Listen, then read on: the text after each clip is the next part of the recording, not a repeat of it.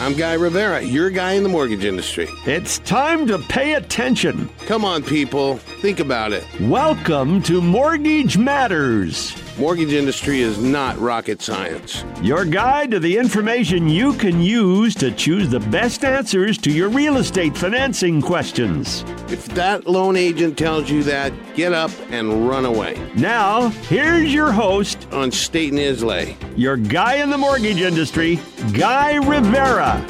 Okay, this is Guy Rivera.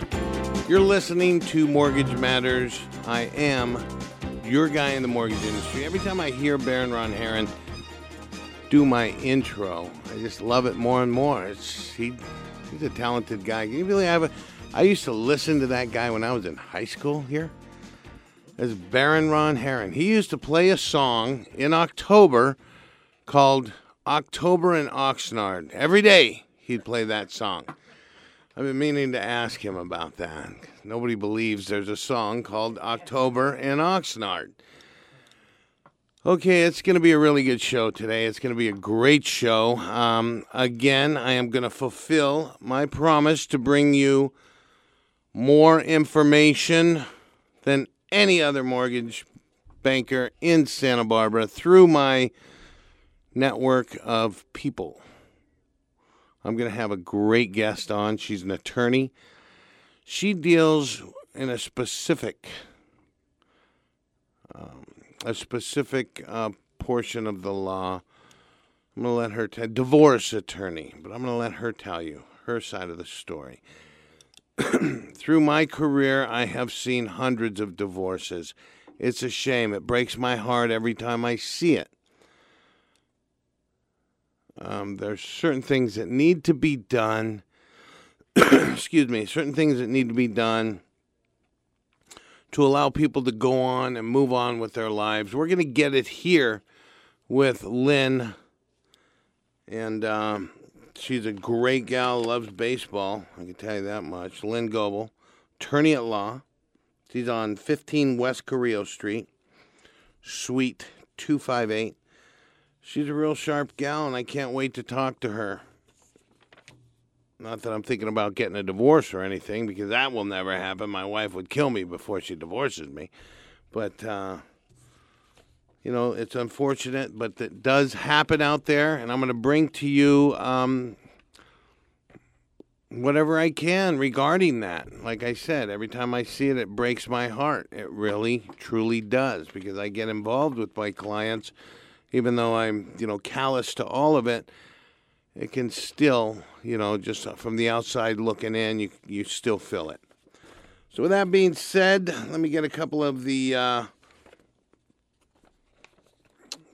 things out of the way that I do every time I show up in this station. Say hello to my engineer, the infamous Richard Dugan. Good afternoon, Richard. Nice and cool in here.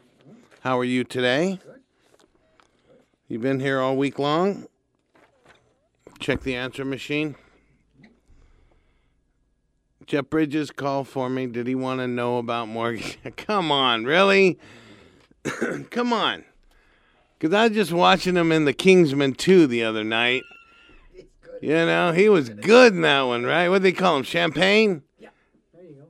He's bad, man. That guy's a bad man, Champagne. Well, Jeff Bridges is badass anyway, all the way around. Well, Jeff, if you're out there, you're listening, you want to talk mortgages, you want to know what a mortgage is, you were top dog Champagne in that Kingsman 2. I'm the top dog in mortgage financing right here, Santa Barbara. Your guy in the mortgage industry. Feel free to give me a call. I can be reached, 687-6282. I'm on this corner of State and Islay for 18 years. Can't miss me. It's big sign, Guarantee Mortgage. Come by.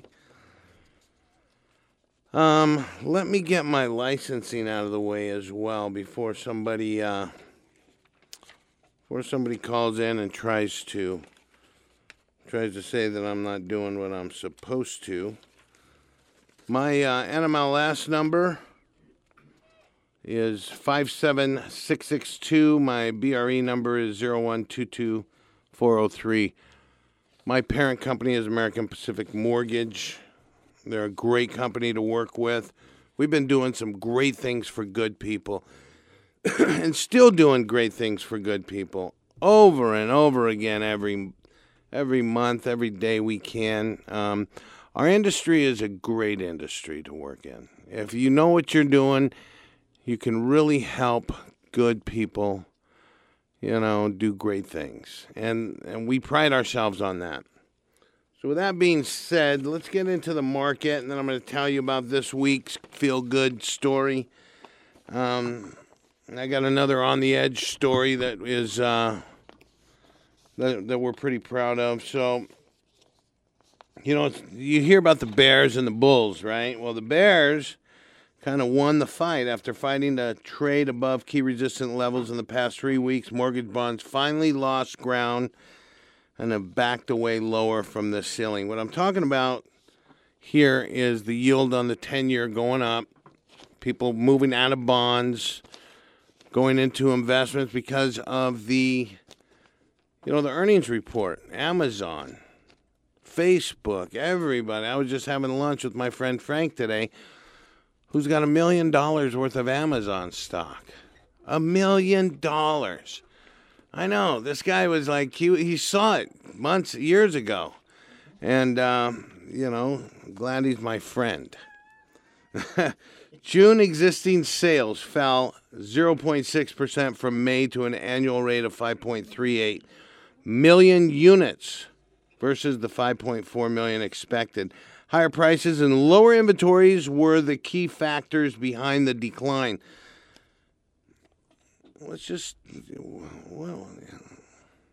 Higher prices,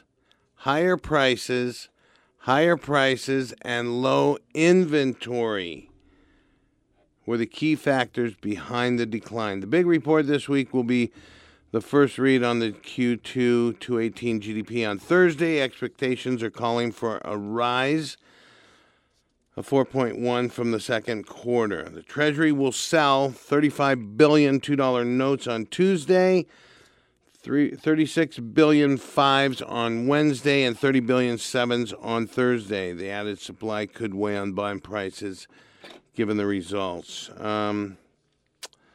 Signs of bullish engulfing pattern in the 10-year. This pattern did come to pass on Friday, so it's no surprise to see the yields follow through higher this morning. The yield is currently at 2.91, sharply from support at 2.8 back July 6. So today is the 24th. So you had, 18 days ago? What was the 6? Yeah, about 18 days ago. That yield moved. No, it was less. It was more than that. Anyway, so there you go. So it was. That's a pretty substantial move. But in the scheme of things, this is where the trading pattern was. Before this, 4 weeks ago, it was last month. It was above 3%. It closed a couple of days. So don't get scared of these, Don't get scared that rates are going up, which they are a little bit. Rates are definitely going up a little bit. But don't be scared of it. I was talking to a client that we are going through a really tough deal.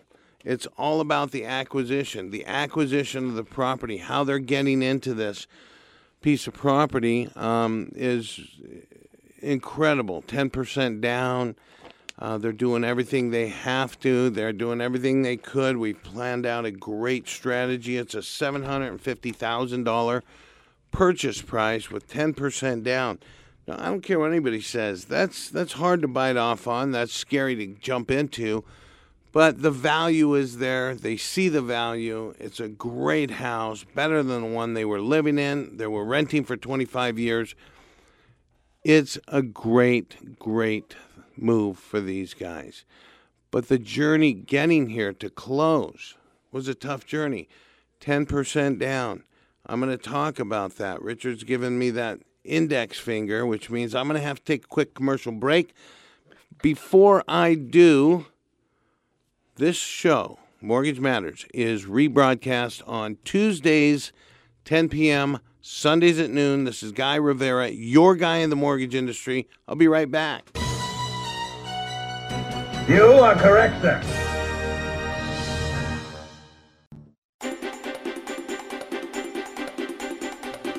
Okay, we are back, and you are listening to your guy in the mortgage industry, Guy Rivera.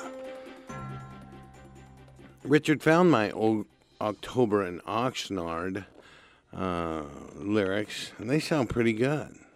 Flashback to my high school days when the Baron used to play it every October. And I only took note of it because I was born in October. So I guess I'll never forget the month I was born, now will I? But let's get him back to the market. Current Fannie Mae prices, 4% bond. Good economic news is bad news for bonds. Good economic news is bad news for bonds and rates. Right now, the specter of Q2 2018 GDP possibly flirting with 5% is really weighing on the bond market, with yields hitting their highest levels in a couple of months. Well, not really. I mean, like I just said, 2 months ago, we were at 3%. Hello. Global yields ended higher yesterday as a report that the Bank of Japan would be easing up on its QE program. With the Fed in a tightening mode and the ECB planning to end QE by the end of the year, the bond markets around the globe are starting to deal with monetary policy normalization and quantitative tightening. And the good news keeps coming in. Stocks are rallying in response to the strong corporate earnings. Like I said earlier, Google reported better than expected yesterday. Stocks, Facebook, Apple, Amazon, Netflix, Google. Of the 90 companies in the S&P 500 that have reported earnings so far, 82% have exceeded expectations. The U.S. economy is humming. It's a hummer. The FHFA reports that the home prices rose 0.2% month over month from April to May. Treasury will sell $35 billion $2 notes today. There's not much this week in. There's one more gross domestic product on Friday, economic report being released, and it's going to have a high impact on rates, high impact on the market. New home sales today, kind of moderate. Actually, home sales tomorrow, kind of moderate. Jobless claims initial tomorrow. Durable goods Thursday. Friday, the big boy. GDP chain deflator. That's Friday. That's another high. And a moderate consumer sentiment. Pending home sales. It's coming in on Monday. So we have some moving and shaking stuff coming our way.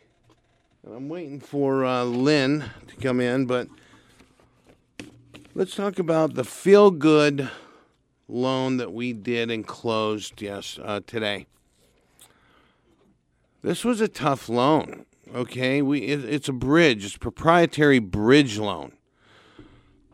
So we got a client that's selling, let's just say $3 million.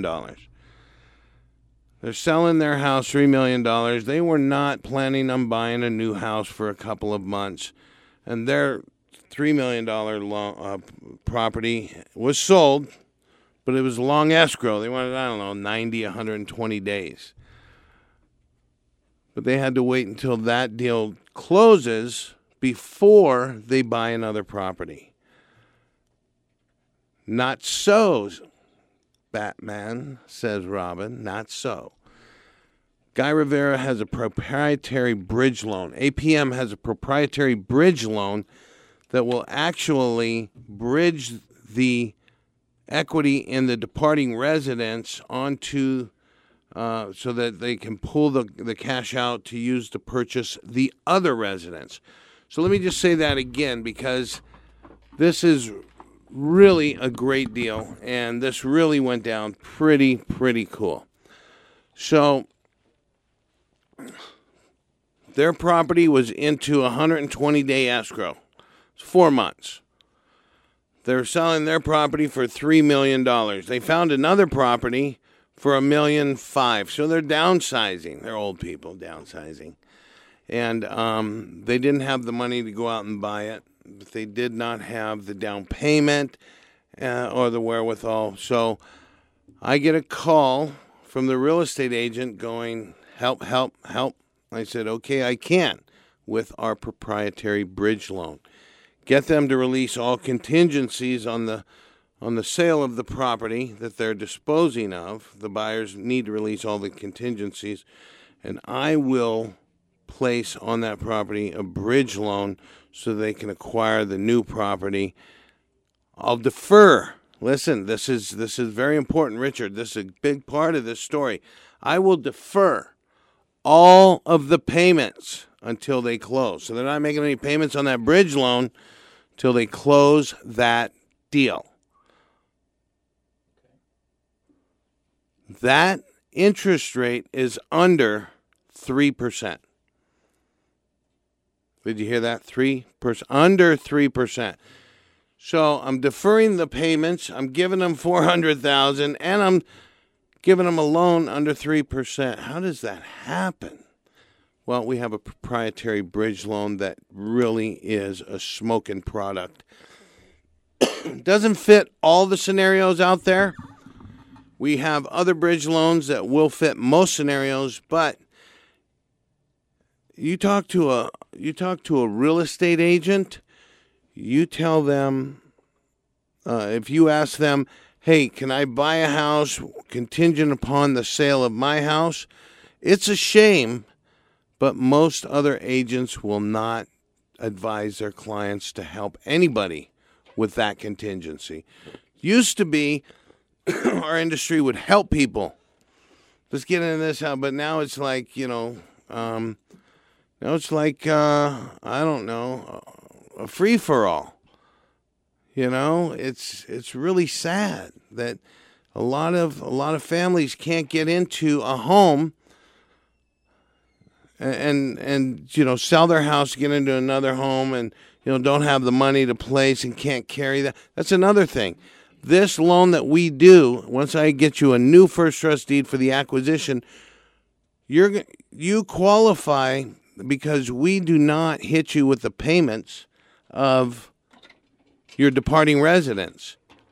So if you are there so when you purchase the new home, we're only going to hit you with the PITI on the new acquisition, not the departing residence, nor are we going to hit you with the payments of the bridge loan.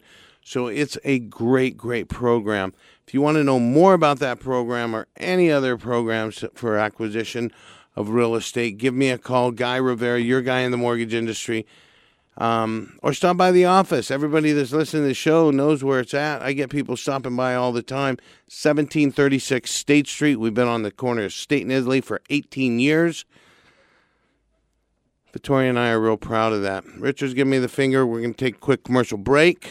This is Guy Rivera, your guy in the mortgage industry. We'll be right back.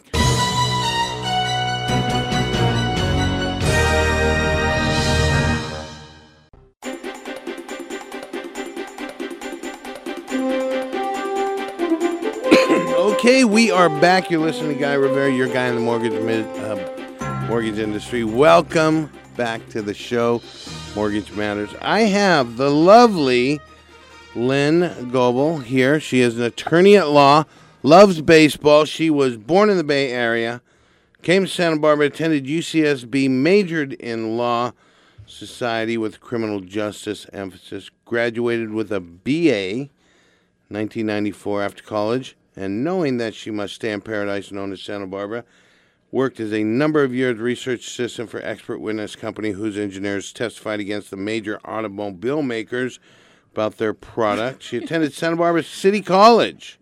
No, College of Law. Attended the Santa Barbara College of Law at nighttime from 97 to 2000, and received her JD in 2001. Later that same year, was admitted to practice law. She's been practicing family law ever since. Just cut it there. And so I kind of Lynn, welcome. Thank you for showing. Thank you for the invite. I was telling my listeners earlier that when I started this show 4 or 5 years ago, I brought them everything. I brought them real estate agents, appraisers, title escrow, real estate law, and then you and I bumped into each other on a plane going back for, what was that? Baseball, spring training. Spring training, baby. Oh, And then we bumped into each other at a baseball game, and I said, you know what? This is fate. I got to have you on my show. I didn't even think about it, but you are a family law expert. ooh. And, That's a high bar. you know, this is something that comes across in my industry, as you well know, all the time. You probably refer a lot of clients to Jennifer, but I'm not going to hold that against you. If I say who's Jennifer, does that help with your ego? You'll know. Sorry, Jennifer. But, you know, I see it all the time, and it breaks my heart, but I'm callous to it. But it still touches you from the outside if you're standing on the outside looking in, and you just got to go, wow. But you got to do your job. And believe me, I've seen those blow-ups in my office, probably not as much as yours. But things have to be taken care of. Business has to be taken care of. If you're going to go through a divorce, you know, and there's substantial assets or even little assets, or if you have a home, you know, who's going to get the house? Who's going to do this? How do we go about this? And this is why I brought you here today. I asked you to come because these are questions that some people maybe just aren't, you know, asking the right questions or phrasing the question properly or just, you know, don't know what, you know, what's in store for them. So, like, I have some questions here. Keeping the family home and refinancing. Can you qualify to get the other spouse off the loan and title? Right. So, oftentimes in a marital dissolution or a divorce, you know, one of the single greatest assets, of course, besides the children, is the marital residence. I mean, that's one of the big nuts of the community estate, as it were. Community begins at date of marriage, ends at date of separation. You have that then time frame, so then you get the estate. What are the assets? And typically, most folks, if they're lucky enough, have a house. So then it's a question of, can I buy my other spouse out of it? Let's say you and I have a house together, Guy. We're living in paradise, and then we were in love, and it was a gas, and then soon turned out to be a pain in the ass. And so I want to get you out of the house. I want to be able to buy you out. In the division of what's become a balance sheet, I want that house. Now, if you're on the loan with me, am I going to qualify to refi to get you off the loan and off of title? Can I do that on my own income? Can I do that if I'm getting spousal support?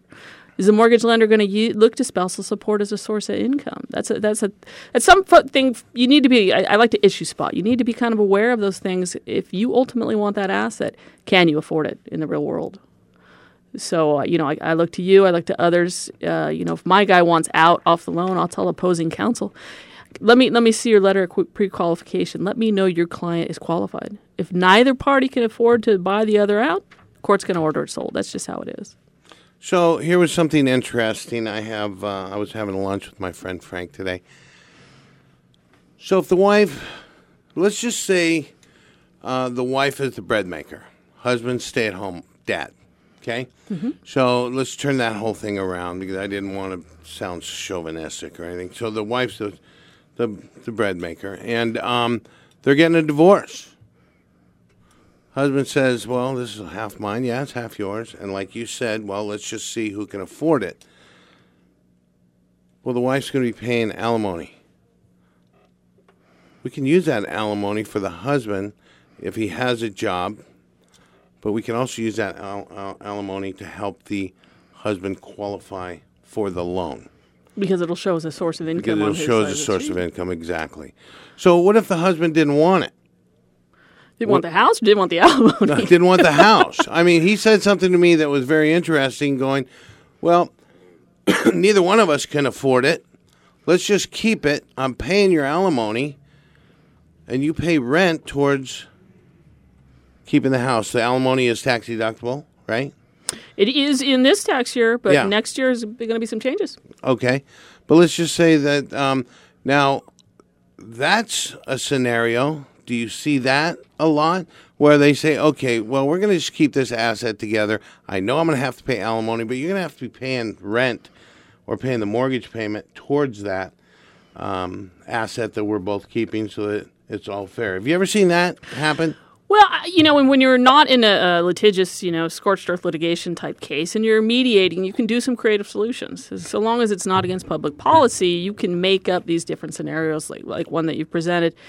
A lot of times, though, people just want to cut ties with their other spouse, so much so that they can't even, co-parent. But just speaking in the asset sense, it's hard to then do business with the spouse when, you can no longer be married to that individual. So by your scenario, if I understand correctly, is he staying in the house, but he's paying rent to stay there, but he still has his ownership interest? Still has his ownership interest. They're not disposing of the asset, but she has to pay alimony because she was the breadwinner. And they made their assets that way. So if she was paying him alimony, he can, and they decided to keep the asset for X period of time till they dispose of it. But she's still paying him alimony. I mean, this scenario, he went through this scenario with his brother. So it was a good.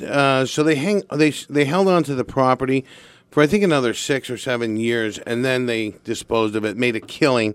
But she was paying alimony, he was paying rent, a fair market value for the house, appreciation, and then they both banked on the appreciation 7 years later, which was huge. Yeah. So there's a great means to an end here. There's sometimes. Have you ever seen anything like that? I've not. Oftentimes I've seen, because you have to understand the alimony, the spousal support is the true term of art now, but most folks still call it alimony because it is. But the spousal support, in calculating that on at least a temporary basis, we use a program called the DissoMaster. And in that, one of the inputs in calculating support is the interest portion of the mortgage. So the bigger the mortgage, in effect, the bigger the interest portion of the mortgage, in effect, the more that spouse is paying in support because for tax reasons, they're going to have more net spendable dollars at the end of the year. So if I'm the wife and I'm having to pay a set amount based on this mortgage and you're then still getting the benefit of the appreciation and I'm paying this mortgage, but you're paying me rent, but I can't really claim that on anything. What's the benefit to me? I don't see it. But wait a minute, they didn't divide it yet. It wasn't me. It was still an us asset. Okay, I get that, but what's the benefit? So am I going to? Tell you what, I might agree to pay less than what I should be paying in support. But I want to make sure if I'm that person, if I'm not the woman in this situation, the spouse that's doing that I'm still getting a benefit. How can we monetize what you are getting for me? What's in it for me? Sure.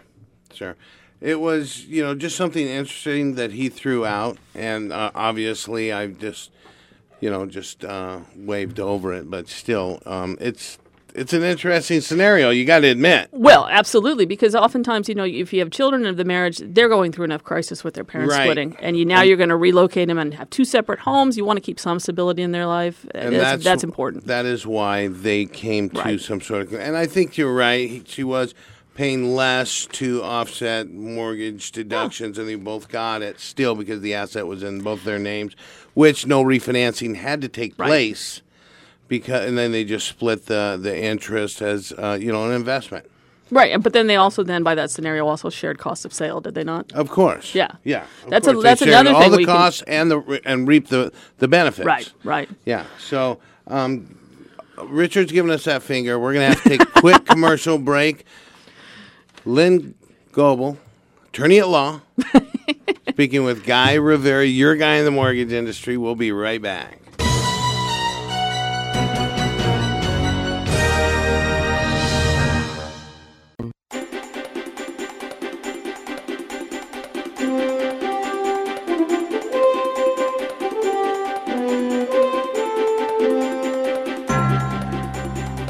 Okay, we are back. Speaking with Lynn Goebel, attorney at law, Guy Rivera, your guy in the mortgage industry. So, Let's talk about appraisals. Now, I've seen, let me tell you, I've gone through a few of these, more than my share that I want to talk about. And I have people come in, here's the appraisal of the house, and I have the wife come in or the husband come, here's the appraisal of the house. They never, ever match.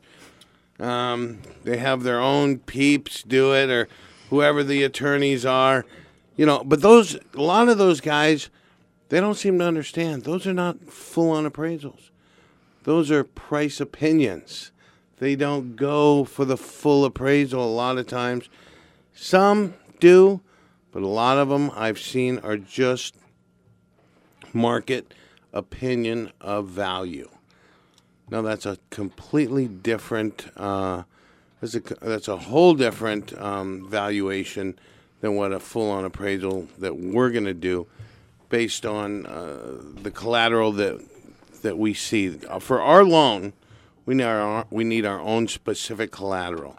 So tell us how you, Lynn, how you guys get up to the appraisal point, what you do, what they can expect. Say a couple comes in or the wife comes in and says, I'm getting a divorce, blah, blah, blah. I need appraisal on my house. What do we do now? Walk us through what one can expect an attorney to tell them. Well, I had a law school professor. He always had an answer of, it depends. If it depends if my gal wants to keep the house or sell it. Maybe I know someone that's going to maybe come in a little lower value. So I'm going to hire somebody separate. That's going to be an expert witness. If I pay for it, I don't have to reveal it to the other side until, deposition time of trial. But that person is going to do for me a fair market value. They're going to walk the property. They're going to look in and inside the house, not in the underwear drawer, which actually I've been accused of doing one time. And highest and best use. Look at comps, and comparables have to be literally comparable. If you're looking at a 2-bedroom, 2-bath house to sell or appraise, get that fair market value. Don't go looking at some, in a different geographic region, 1-bedroom, half-bath studio, something like that. Make sure it's comparable. And that's where I'm going to get that fair market value. And also I can get that fair rental value. A lot of folks will do a quick and dirty Zillow, Redfin, or even a comparative market analysis. They'll hire, or not even hire, they'll just get in touch with the realtor that they work with in the past who ultimately wants the listing if it's going to be sold. And they're going to look at sales, but, they're not going to know the inside and outside of that specific property. So you can, it's not uncommon to have specific appraisals, but you're telling me you do your own regardless. If both sides come to you, guy, with 2 independent appraisals, guys that, have those special seals and initials after their name, maybe a whole slew of initials, and you're still going to do your own appraisal. Yeah, of course. Every lender requires their own.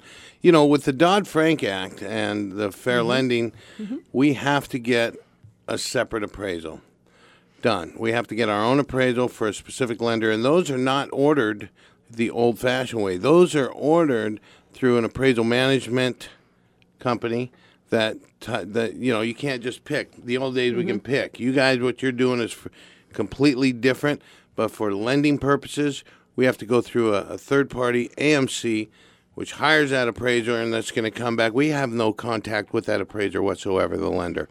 So that solves a lot of problems for us in this particular situation. Yeah, so you have no dog in that race. No. But do you then also, I had an interesting conversation with a friend of mine last week. He says he automatically, whatever that value is, or the value for whatever reason, he says it should come in at about 5% less to account for those costs of sale.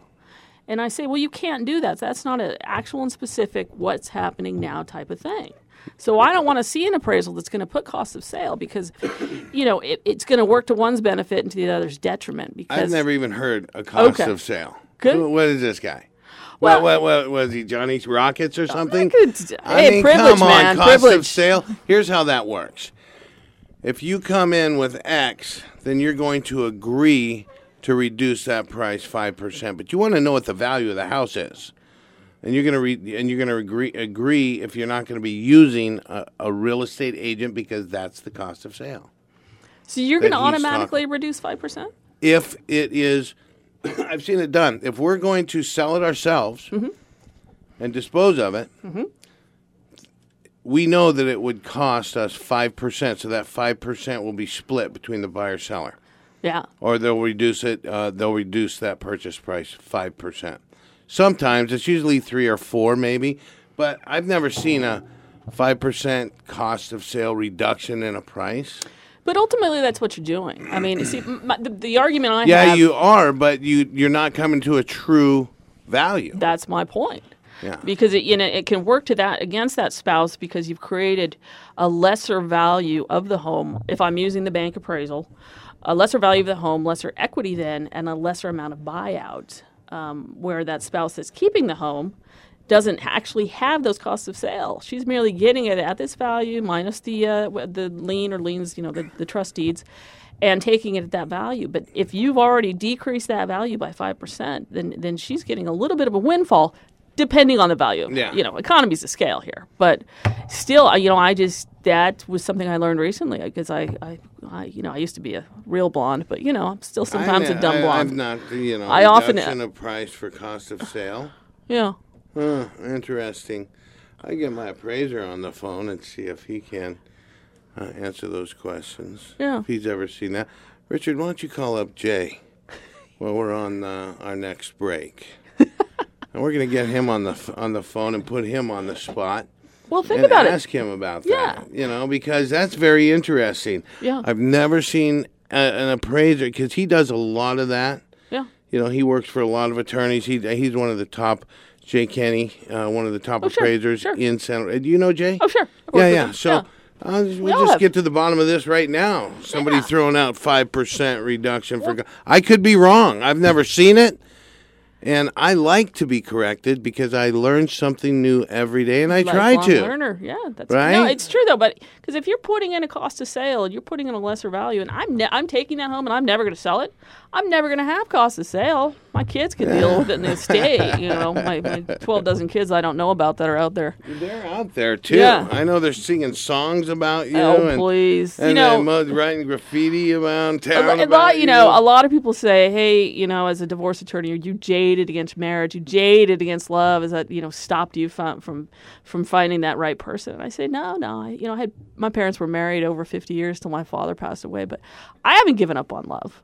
Just with divorce, there's certain people that say, I don't want to be married anymore. Sometimes they have that epiphany in the morning, or sometimes it's a process. Sometimes they wait till the youngest becomes graduates high school, and then it's time. Certain people do the timing of it.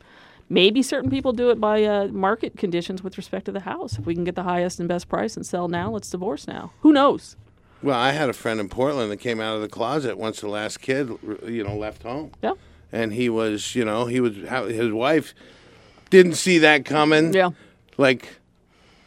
I think she landed up in the loony bin or something. I mean, that was wrong on many levels. I'm married for 20 years next year. Victoria's fantastic, by the way. Thank you. I know, she's a sweetheart. Puts up 20 years. This is really cool. It's fantastic. I love being married, too. So Good. It shows.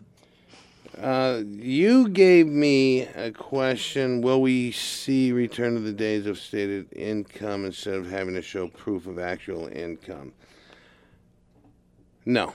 Okay. That will not happen. And that we have alternative, and they're called non-QM loans. Okay. Non-qualified mortgage loans. They usually run, higher rates, but if you're self-employed, you can give 2 years tax return or 2 years business bank statements. We use the deposits as income. Mm-hmm. We do a cool little calculation and say, here's your income, as opposed to, you making $200,000 and writing off $150,000 to minimize your tax liability. But let me tell you something out there, if you're listening.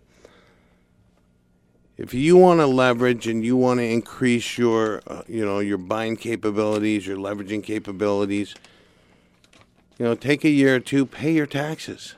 Don't minimize your tax liability if you want to leverage in the future. 2 years is not that long. 2 years, great tax returns is not that long of a time to pay your taxes, and then go back to skirting your taxes after that. This message brought to you by the IRS and the Franchise Tax Board. Guy Rivera, your guy. We're going to take another quick commercial break. This is a lot of fun with Lynn. You're listening to Guy Rivera, your guy in the mortgage industry. We'll be right back.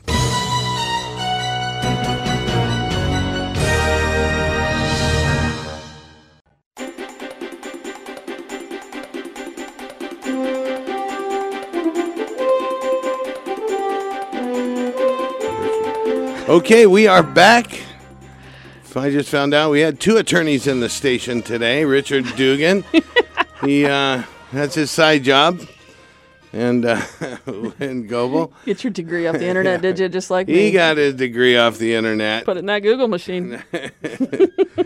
So this has been real interesting stuff. It's not, you know what, it's not a subject that we make light of because I come from a divorced family. My mom and dad got divorced when we were kids. It's just not a good thing. I embrace my family, my wife's side of the family. Her parents are going over their 50-year anniversary. I mean, This is the rest of the family. But it happens. And when it does happen, you've got to be prepared, and you should ask the right questions. You should, man up, girl up, woman up, however you want to say it, but you need to ask the questions. You need to know what's in store for you. You need to, expose yourself and get ready to be exposed. And gather information. Get the knowledge that's necessary. I'm just going to jump right in because that's what I do. Please do. I'm caffeinated.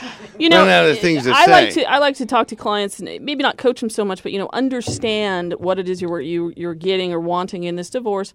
Are you going to be cash rich, land poor? Are you going to be land poor, cash rich? Back in the day when people were, one judge said, using their houses as ATM machines. You were having these huge mortgages, really little equity. You were having to use every penny, be it spousal and child support, maybe a minimum wage paying job to keep that house because you wanted that stability for the child. But did you also have a cash flow? Did you have retirement? So a lot of times I would caution people, I understand you want the house, but is that really fiscally prudent in terms of a going forward basis? You always have to look forward. So in terms of a mortgage, what mortgage can I accept at stomach so I'm not eating top ramen every day? So I don't give tax advice. I give, issue spotting. The California State Bar exam is going on today and tomorrow. And, it's all about issue spotting and things like that. And so that's an issue I like to spot. Say, talk to a financial planner if you've got the means. Talk to a tax consultant to see what that's going to look like in the real life. If your quality of life is going to diminish so much because you're saddled with a mortgage that isn't the best for you. We were talking earlier about what I like to call some creative financing. You gave the situation where the husband's paying rent. Well, maybe the husband or the the out spouse, as I'm going to call that individual, has a trust deed that's secured by that house. So that's not what you want to hear. You want them to have a mortgage. Maybe they have both, but this person's second in line. Sure. But then it enables what I would call a win-win for the children and both parties. They're staying in the home. The guy with the second, he's going to still have maybe it's got an interest rate, maybe it's not, maybe it's a sum certain. And you always want a date for something, a deadline or a date in which to do something. When that house is going to be sold, when the last kid graduates high school, and then we're going to sell it. We're going to share the cost of sale, okay, but I'm also going to get the benefit of that increased equity. So maybe you're talking about somebody that's going through the process, but just delaying the sale of the house. Yeah. Yeah, and you can look at that as they either own a percentage, maybe they're tenants in common, and instead of you can't hold it as community property anymore. No, so you're going to have to change title. You can do it as joint tenants, and that's very important too. When I have a case come to me initially, and if I see the parties are owning that property as joint tenants, you immediately want to sever the joint tenancy, because if you and I are married and I deceased, you get that guy hit me out of the blue with that truck. That's a different story. That's privilege too. But you're going to immediately inherit everything, So there's my 1/2 going to you just by operation of title. That's very interesting. Well, we're getting the 2-minute warning on the show. This is really interesting stuff, and I want to have you back. If you want to come back, if you had fun. I had a great time. I don't want to end on, taking me out to keep the house note. But what is that all about? No. I'm Puerto Rican. Everybody thinks that. No. Hey, listen, Lynn, it's been great. Lynn, real quickly, tell people how to get in touch with you. Tell them your number. Plug yourself. Hurry up. So I'm right in downtown Santa Barbara, 15 West Carrillo, Suite 258, 805-879-7513, and my email, lgoebel, first initial last name, at lgfamilylaw.com. If you want to contact her or just stop by the shop, I'll get you her information as well. You've been listening to Guy Rivera, your guy in the mortgage industry. Thank you. Thank you.